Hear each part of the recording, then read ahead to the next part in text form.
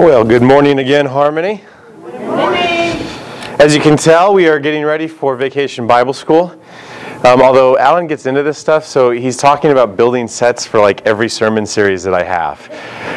The good thing is as you guys can see from Ephesians, that'd probably only be like 2 a year, because it takes me that long to get through just a simple book. But I am very excited that we have this coming up this week. If you're here and you're going to be helping out, it's going to be Monday through Friday from 6:30 to 8:30. For those that are going to be volunteering in specific positions, if you guys can hang out for a few minutes after service. For those that bought shirts, we have the shirts. For those that lost their schedules, I have schedules. We just want to make sure we sync up with everybody and that everybody's on the same page and understands what's going to happen for us this week. Besides VBS, Saturday, we have our water day, so it's kind of a fun day for the kids to come out. We'll have water balloons, we'll have water slides, we'll have slip and slides. We're also having the kids out from the San Antonio Children's Shelter. So they're going to take a field trip, come on out here, hang out with us, have some fun. We'll have hot dogs, chips. It'll be a nice fun day. And then Sunday, we have family worship. So everybody will be in here together. So just kind of keep those dates in mind as we're moving through things. It's going to be an awesome week. If you can't be here, pray for us. Hope it goes well. Hope that we reach kids with the Word of God and that we really encourage them. I wanted to bring up one thing that's not directly about the sermon, but I've heard a few comments about this lately, so I just wanted to address it. I am not trying to become a hip pastor. Okay, people have commented that I'm not wearing dress slacks and that I'm not wearing a jacket anymore, and I promise you this is a temporary thing, because simply as I'm losing weight, I no longer have clothes that fit me. I kind of feel like a TV character. I wear the same 4 outfits every week, and pretty much on the exact same days. We learned as I was on this journey that I was losing too fast to go buy new stuff, because then I would not be able to wear it within like 3-4 weeks. So we're just going to hold out with jeans for a while, all right? So calm down. And then in a couple months, when we're all done, we'll go back to jackets, all right? So just bear with me on this journey. I have no desire to be a skinny hip pastor, okay? My desire is to be a skinny nerd pastor just like I was before. All right, that is the only desire I have in my heart. All right, let's jump into the Word. Ephesians, we're in chapter 6, we're in the armor of God. So we've been talking about Ephesians now, it probably feels like for all of 2017. We've broken it down into a few sections. We said chapters 1 through 3 of Ephesians focused on Paul reminding Christians of who they are. You were a sinner, you were facing death. You had a wonderful God who came and sent His Son. That Son died on the cross for you, and through that death, He washed you clean of your debt. And not only did He wash you clean of your debt, He raised you to the position of royalty in heaven. You now are a child of God. You are brother and sister with Christ. So that was chapters 1 through 3. Then in chapters 4 and 5, he goes, if that's true, if that's you, if Christ lives in you, then brothers and sisters, there's a way to live and there should be a pathway to where you're going. And so he starts to talk about how we live life. He talks about sexual morality. He talks about marriage. He talks about raising children. He talks about how you work. Why? His point is if God lives in you, man, it should change the way you look. If God is alive in you, if the awesome, almighty creator of the universe, if the being of unbelievable forgiveness and love resides in you, there's no way to hide that. And if on the outside people look at you and they can't tell anything different about you, except that you, with your words, proclaim to be a Christian, well then, brothers and sisters, we need to look at ourselves in the mirror and we'll ask ourselves what's happening with the relationship. So then he comes to the final chapter, and in chapter 6, he kind of goes and grabs him by the collar and shakes him a bit. And he goes, you've been equipped, you've been empowered, but remember, you're at war. You have an enemy who is powerful, and he has one focus, and that is to devour and to destroy you day in and day out.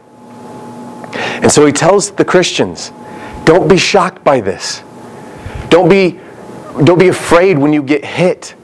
Don't be curious when bad days happen. Don't wonder why negative things happen in your life. You're at war. You live behind enemy lines, and you have a powerful enemy coming at you. God promises that you'll be empowered, you'll be equipped, and you'll be victorious.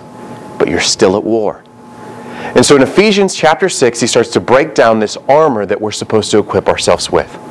Now throughout this series, I've been saying there's one key verse not in Ephesians I wanted you to think about. Everybody remember it? You've heard it 25 times in a row now. John 15:5. It's this beautiful analogy of how God works in us.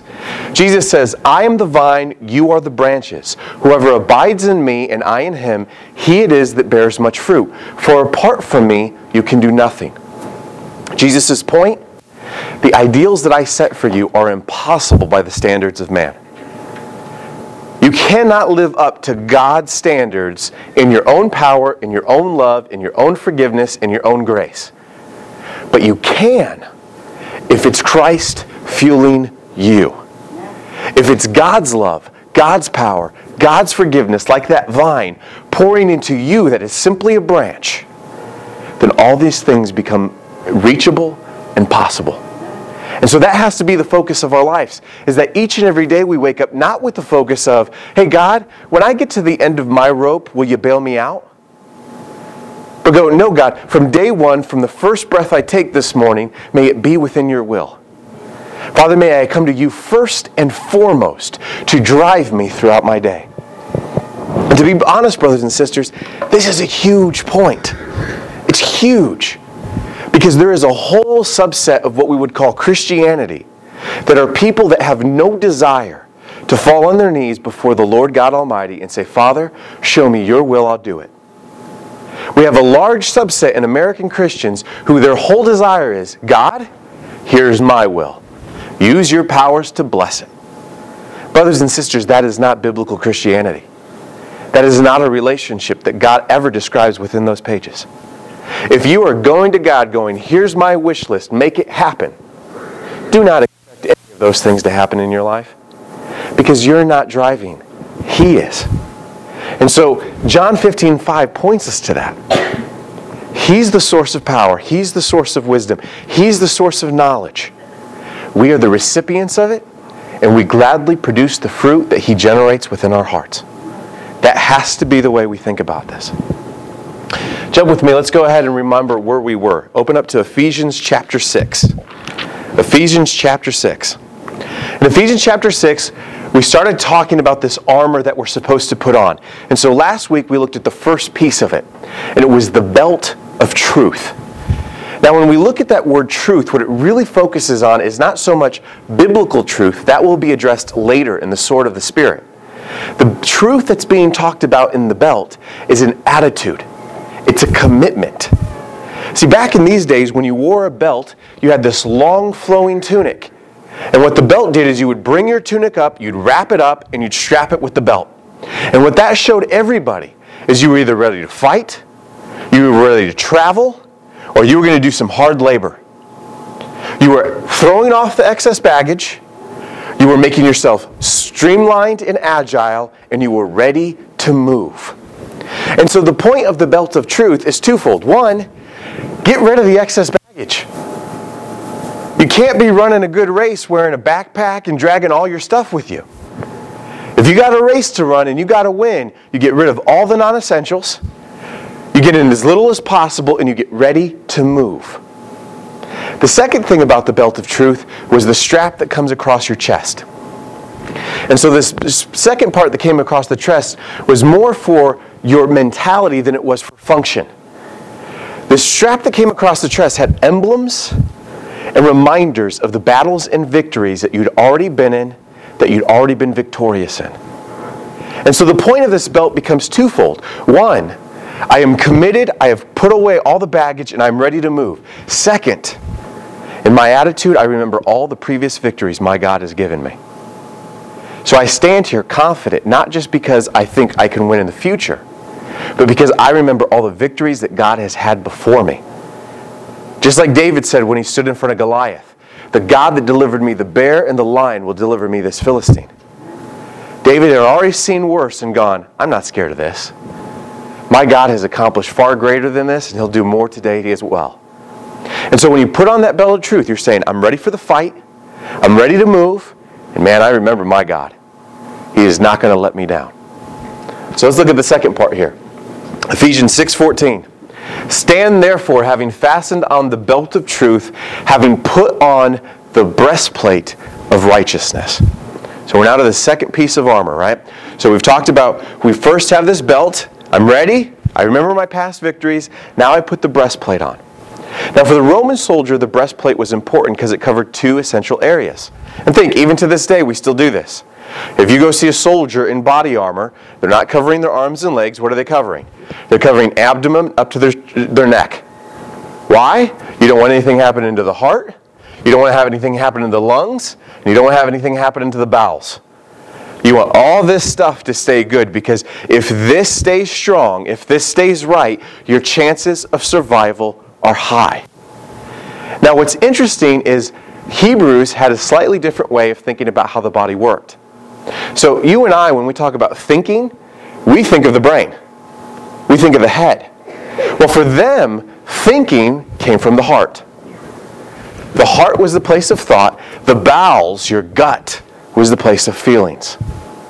And so when Paul is talking about this and he's saying, put on the breastplate of righteousness, he's saying, I want you to protect your thoughts, and I want you to protect your feelings, and I want those things to be centered and focused in the righteousness of God. Now, brothers and sisters, to be honest, this is one of the things that we probably let go the most in our culture. We have focused so much lately on the grace of God. And when we say grace of God, what we mean by that is we have a God who is unbelievably forgiving. We have a God who is always ready to look past our sins, to look past our shortcomings, to look past the things that we've done wrong, and to lift us back up, wash us off, and give us new opportunity. But there are some of us who are now taking that for granted. There is a difference between me running as fast and as powerfully as I can towards my Lord, and sometimes falling and slipping, sometimes getting knocked off course, and each time I do that, correcting and getting back on track, versus me going, you know what, it doesn't really matter. I don't even think I'm going to go down this path. You know, I know God wants me to go this way, but this way looks like more fun. You know, this is the way I want to go. And for some of us, what we've missed is well, we are never going to be saved by the things that we do. The things that we do should reflect who we are. So I don't behave righteously, I don't behave holy to earn salvation. But if salvation is something that I've already been given, it should be motivating me to live holy and righteously. And some of us, what we're doing is going, God will forgive. God will see past that. God will wash me clean. When you do that, you take for granted the gift He gave, and you call into question, do you even understand it? He died to give you that righteousness, and yet you so freely throw it away. If you can do that with ease and comfort, then that reflects that there might be something wrong in your heart.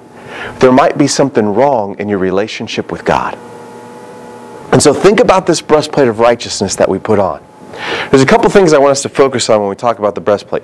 The first is, this righteousness cannot be yours. It has to be God's. Look at what God says throughout Scripture about your own personal righteousness. Isaiah 64:6. We have all become like one who is unclean, and all our righteous deeds are like a polluted garment. We all fade like a leaf, and our iniquities, like the wind, take us away. What's God saying about you? Every single one of you, even the best of you, is a dirty garment. Every single one of us.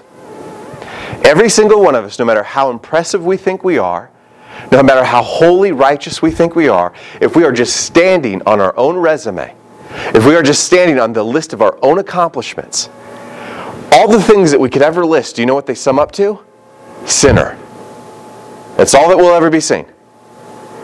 You could list out every good thing you've ever done, and what the headline of the resume would still say is, Lou Gradeless, sinner.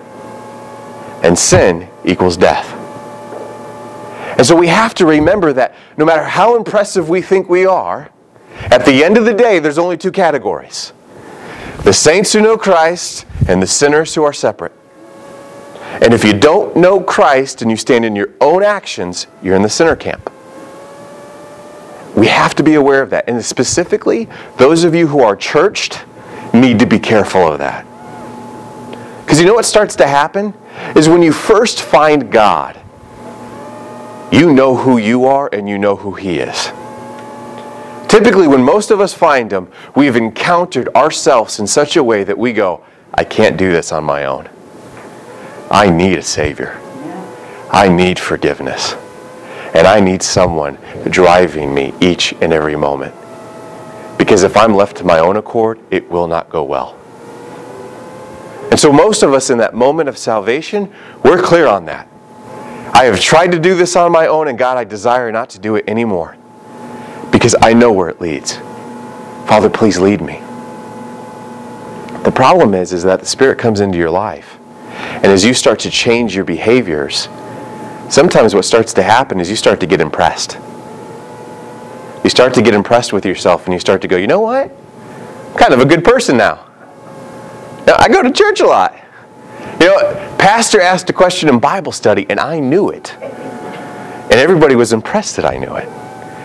You know, I've been serving regularly at the food bank. I helped out with the kids. You know, I think, not that I would ever do this, but if we compared the holiness of me to most of my neighbors, I think I'd be pretty high out there.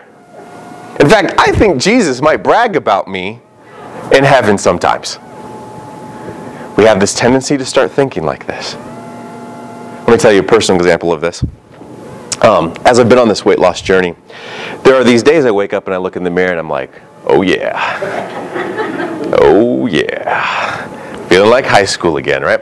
So I had one of these days where I was feeling pretty good about myself, and I was like, you know what? I still have that Superman skin tight Under Armour from when I was young. I'm going to put that bad boy on. Because I'm betting I'm looking pretty good in it. Not so much. Not so much. Skin tight really just shows everything.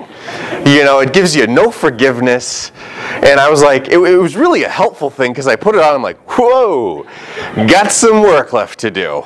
You know, it recentered me, it refocused me, and I was like, treadmill today. All right? Don't think you're hot stuff. Sometimes as a Christian, we need those spandex moments. Sometimes as a Christian, we need those moments where we're like, oh yeah, Mr. Holy, Mr. Holy. And then no, you really get in the presence of God and you go, never mind. Never mind. Still a sinner. Still selfish. Still egotistical. Still need God's grace. Still need His forgiveness. Still need Him leading each and every moment. Got to think that way. Look at what Romans 3:10 says. As it is written, none is righteous. No, not one. Who? None. None of you are righteous in and of your own works. And guys, remember this. You're coming to Jesus as a Lord and Savior. Only people who are lost, only people who are in trouble scream out for a Savior. So at any moment in your life where you think you can go, I don't need saving, what does that mean to your relationship with God? Every single moment you should go, I need a Savior. I need Him as much today, I need Him as much this breath as I've ever needed Him before in my life. That has to be the focus. Now look with me with Philippians chapter 3. In Philippians chapter 3, Paul starts to unveil to us where our focus should be when it comes to this term righteousness. So in Philippians chapter 3, we're going to read verses 7 through 14.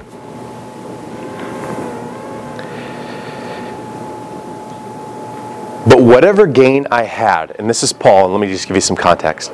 Before this verse, Paul has been listing every single one of his man-made achievements. And here's why.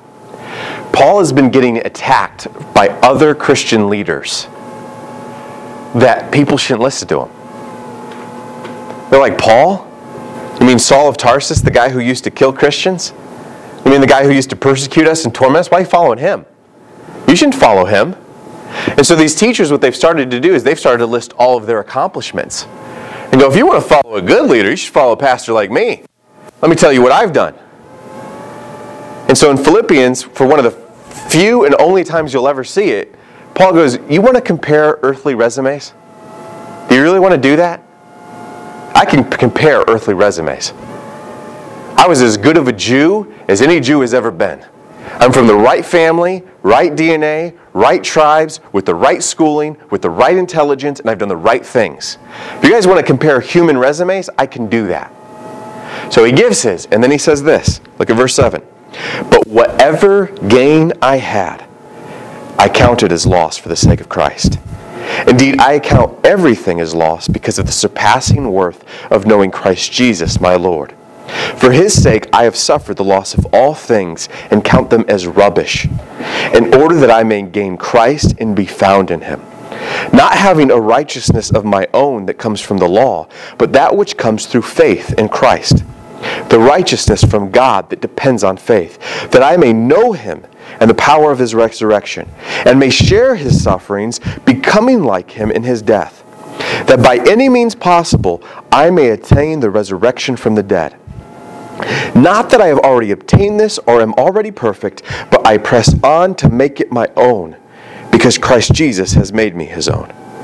Brothers, I do not consider that I have made it my own, but one thing I do, forgetting what lies behind and straining forward to what lies ahead, I press on toward the goal for the prize of the upward call in Christ Jesus. What's his point? His point is, guys, I just listed everything I've ever done in my life, and most people would say it was great. To me, it's rubbish. That term rubbish it's pretty fresh. It actually probably translates better to dung. He said you can take all my accomplishments, everything people would plaster on their walls, and it's not worth a thing. Nothing. In comparison to me knowing Christ. All the accomplishments I could ever put on me, nothing in comparison to putting on Christ and living in his righteousness. Brothers and sisters, there's an important thing to understand about the death and resurrection of Christ and what he offers us. We sometimes miss that there's two huge things that happen. The first is you stood guilty. You were a sinner, and sin results in death. So Christ comes, he dies on the cross, and with that blood, he does two things. One, he uses it to wash you clean, so the debt that you owed no longer is owed.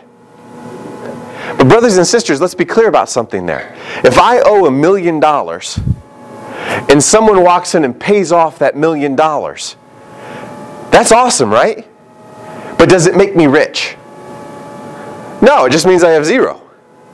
Now granted, zero is way better than negative $1 million, but it's still zero.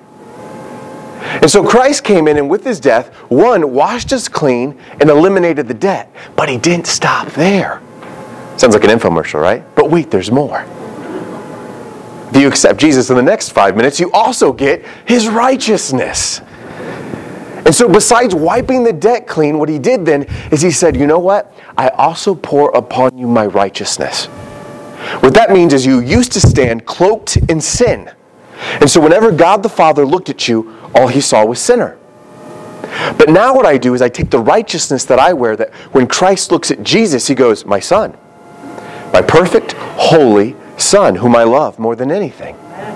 He goes, this righteousness I wear, I now give it to you. And so from this point forward, when God the Father looks at you, not only does he not see your debt, he now sees the righteousness of Christ. When God looks at you, he sees no sin. He sees the perfection and the holiness of his Son. How awesome. God didn't just wipe out your $1 million debt. He even made you royalty in heaven. This is where his love just becomes like, it's unbelievable to most people. Who loves like that? Who has that kind of love? And not just for strangers, but for people who were enemies. This is why God looks at you and me and goes, guys, step up the love game, man. Do you not remember? You were my enemies and I came, I paid your debt, I raised you to royalty. I expect you guys, when you walk out these walls, to be able to forgive people. I expect that you're not going to cuss out the guy who cut you off. Because my goodness, if that gets you mad, imagine how mad I was about the things you'd done to me. Yes, I imagine that you'll go out there and you'll pour out love. Why? Because it's so amazingly and freely been given to you. In high school, I played football. And I should clarify. When I say I played football, it means I practiced football for 5 days a week, and occasionally I'd get to be the human victory cigar, which basically meant if I walked onto the field, it was because we had already won the game, and yes, there was a few minutes left on the clock, but really there was no threat of losing. Right? I was a wide receiver who never got thrown at, and all I ever did was block for the runners. But there was an interesting thing about playing for my high school football team that I enjoyed. Whenever I'd been in physical things most of my life, I never intimidated people. I know, shocking, right? But a person of my height and my muscularity, my athleticism, typically when I lined up against someone, they weren't like, oh my goodness, what am I going to do? Right? They typically were like, all right, this is going to be a good game. Right? So it was interesting though, because when I walked out with my football team, I noticed that people actually were intimidated. And it took me a while to realize it wasn't because of the gradeless on the back of the jersey, it was because of the eagles on the front. See, my high school football team was one of the best in the state and had been one of the best in the state for years. Every year we were in the top 3 or 4. Especially the years I was there, we were close to being in the championship or in the championship every year. Again, not because of me, but just happened to correlate that way. And so what was interesting is when I walked onto that field wearing that jersey, people were intimidated. And it had nothing to do with my speed, my strength, or my ability. It had everything to do with what the jersey represented. People were intimidated by my school. They were intimidated by the things my school had accomplished in the past. They were intimidated by the big old guys who were going to go play college football who were standing right next to me. That's what they were worried about. Brothers and sisters, similarly, this breastplate, besides actually protecting our thoughts and our feelings, it's also a declaration to our enemy. Think about that. Every day he says we have an enemy who stands on the battlefield focused on what? Devouring you.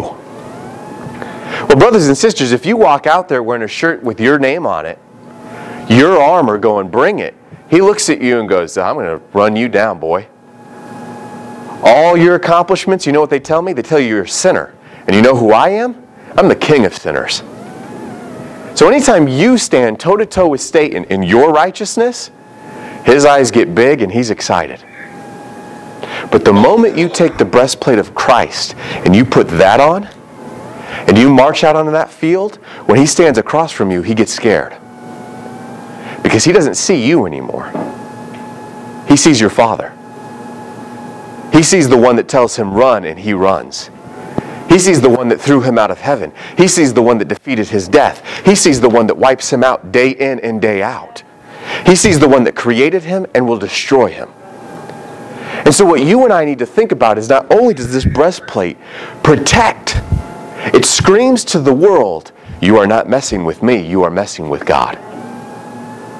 It's your way of identifying you are part of his army. Now, brothers and sisters, if you've ever known a soldier, you know they focus a great deal on how their uniforms look. Their shoes are shiny, their clothes are ironed, they are straight, they are fit, and they are in form. Heard stories from my dad about spending hours shining shoes. Now, do the military men think for any second that shiny shoes help you win a war? No. The point of it, though, is that when those men stand in uniform, nobody sees individuals. Everybody sees one well-organized, good-looking, strong, and forceful military. And they go, I don't know if I want to mess with that. And so, brothers and sisters, to take that analogy a further step, as a Christian, you have this breastplate. But my question becomes to you, how well are you taking care of it? See, if you wear that breastplate, but you get it dirty, and you get it muddy, and you let it get dinged up, and you let it lose its luster and its color and its shape, after a while, it's hard to see through all the muck to tell what it was. Kind of reminds me of my toddler Jake. We dress him in the mornings in a very nice shirt. By the end of the day, all you see is everything that he has eaten and he has played with all day long. A little bit of Play-Doh, a little bit of chicken, some fruit, orange juice, whatever. You no longer see what he was actually wearing because it's just cluttered with dirt. I wonder if we could see our own breastplates of righteousness. How many of us would see the shine on it that screams, this is the family in God? And I wonder how many of us would look at it and go, I can't really tell what that is. See, brothers and sisters, what I know is in my life, I want my armor shiny. I want it shiny so if Satan's 5 miles away, he sees the gleam off of it and he goes, I know that gleam. That's a soldier of Christ standing there. That's a soldier in the army of God, and I know when I go toe-to-toe to him, I will lose. I don't want him confused about where I stand or whose army I am on. The way we do that is by living holy. By choosing each and every day in our words and in our actions to obey God. To do as He asks. Now, brothers and sisters, the beauty of armor is it's not weak. It's tough. So if you mess up and you get a ding in it or you get hit, you'll be okay. You wipe it off. But you should have a focus and intent to every day keep it premium. Keep it right. Keep it clean. Keep it with that luster that Christ first gave it to you in. There's some of you, you're wearing the breastplate, but man, you've ignored it for a long time. And in fact, there's some of you, I think you've gotten so cocky in your comfort in your relationship with God, you're so used to having His love, you've got the armor sitting over there. And Paul's whole message in this was, guys, just because you've been given the power and you've been given the armor, doesn't mean anything if you don't use them. Remember that word I told you a couple weeks ago when he says put on? It's a one-time action. What's that mean? It means you don't wake up in the morning, put on your armor, live the day and go, you know what? I think the battle's over. Time to chill out, watch some Netflix, armor off. Going to relax for the next few hours and tomorrow morning I'll put it back on. Or you know what? Tomorrow's Saturday, so I'll wait till Monday to put it back on. No. The word he used is a one-time thing. You put that armor on, it never comes off. It stays on 24/7, 365 until you see your Father in heaven. That's the focus he wants. Put on the breastplate of righteousness that screams that you belong to the Father. You work each and every day to keep it holy and right. And it will scream to the world and to your enemy that you belong to Him. That's the focus. Look at Romans 3:22. The righteousness of God through faith in Jesus Christ for all who believe. Man, what an honor. Have you ever thought about that? What an honor. I remember as a high school student, I was proud on Thursdays when we wore our jerseys. Every Thursday we wore our jerseys at school, and I was proud to do that. And I was proud because in those moments, I got to have the glory that I never could have earned on my own. As an adult, I go, how silly. What a cute little boy. You were proud to get glory for the fact that some kids could run around with a piece of leather on a grass field. As an adult, though, you get the honor to walk with the righteousness of God on your chest. You, with all that you've done in your life, of all the things that you've made mistakes on and messed up on, you get the honor and the ability to march out each and every day into this world in a way that people can look at you and go, Christ. And you represent Jesus. You represent the perfect, holy, loving, and almighty God. Man, what an honor that is. What a feeling that is. I was talking to a brother this week, and he was talking about how he's been growing in his life. And he said he had a family member call him because they were in strife and chaos. And they said, I want you to help me. Can you give me advice? And he said the reason they came to him is because they knew that he would pray for them and because he would share the Word of God with him. When we were talking, he was like, you know what, it was such an amazing honor. He's like, don't get me wrong, like I hate that he's going through this. But he goes, to think that anybody would ever go, you know what, I need God on this. I'm going to call this person. That somebody would go, I need to hear from God. I'm going to reach out to this person because I know they belong to His army. Man, what a feeling. You know what he said? He said, that feeling was one of the greatest highs he's ever had. Because he knew it was an honor he never deserved of his own. But that God had let him partake in that. What an amazing and awesome thing. Brothers and sisters, that is the opportunity that is laid at our feet. Let's be honest. The world doesn't look impressively upon most of us. At work, I am highly aware that I am a highly replaceable individual. If I would just stop showing up at work, I think there'd probably be about 48 hours of them going, oh my gosh, what are we going to do? About 72 hours in, they'd go, we're good. We're fine. In fact, if any of you have ever lost someone you love, have you ever noticed the audacity of this world to just start the next day? Right, your world seems to be in tatters. And you're going like, my world is crushed. I don't even know how to breathe right now. And yet you wake up, the sun rises, and the world just keeps moving. Even the ones that are close to you, they just keep living. And you're like, how is this? In fact, most of you probably have lines of people who will show up to or not compliment you, but tear you down. To tell you all the things you've done wrong, all the things you failed at, all the things you messed up at. How awesome that you have a God going. Represent me. March out in my righteousness. March out in my perfection. March out in my holiness. What an awesome gift. What an awesome, awesome gift.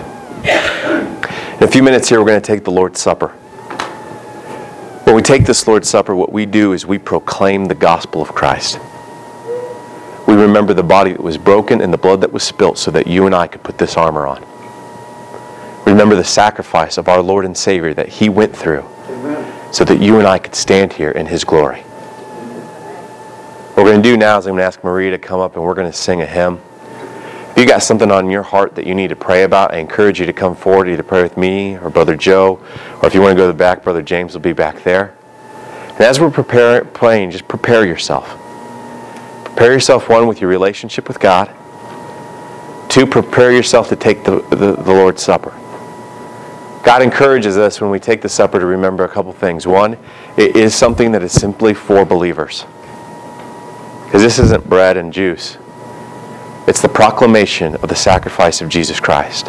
It is the proclamation that He is our Lord and He is our Savior.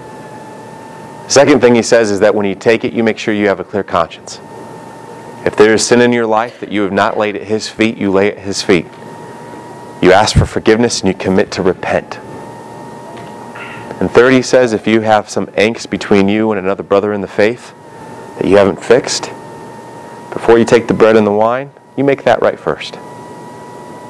Because He wants that when you come to this table, that you come to it as a child of God who has no guilt in their heart, but as somebody that is completely focused on proclaiming the gospel of God. Please stand with me, let's sing, let's pray, and let's prepare.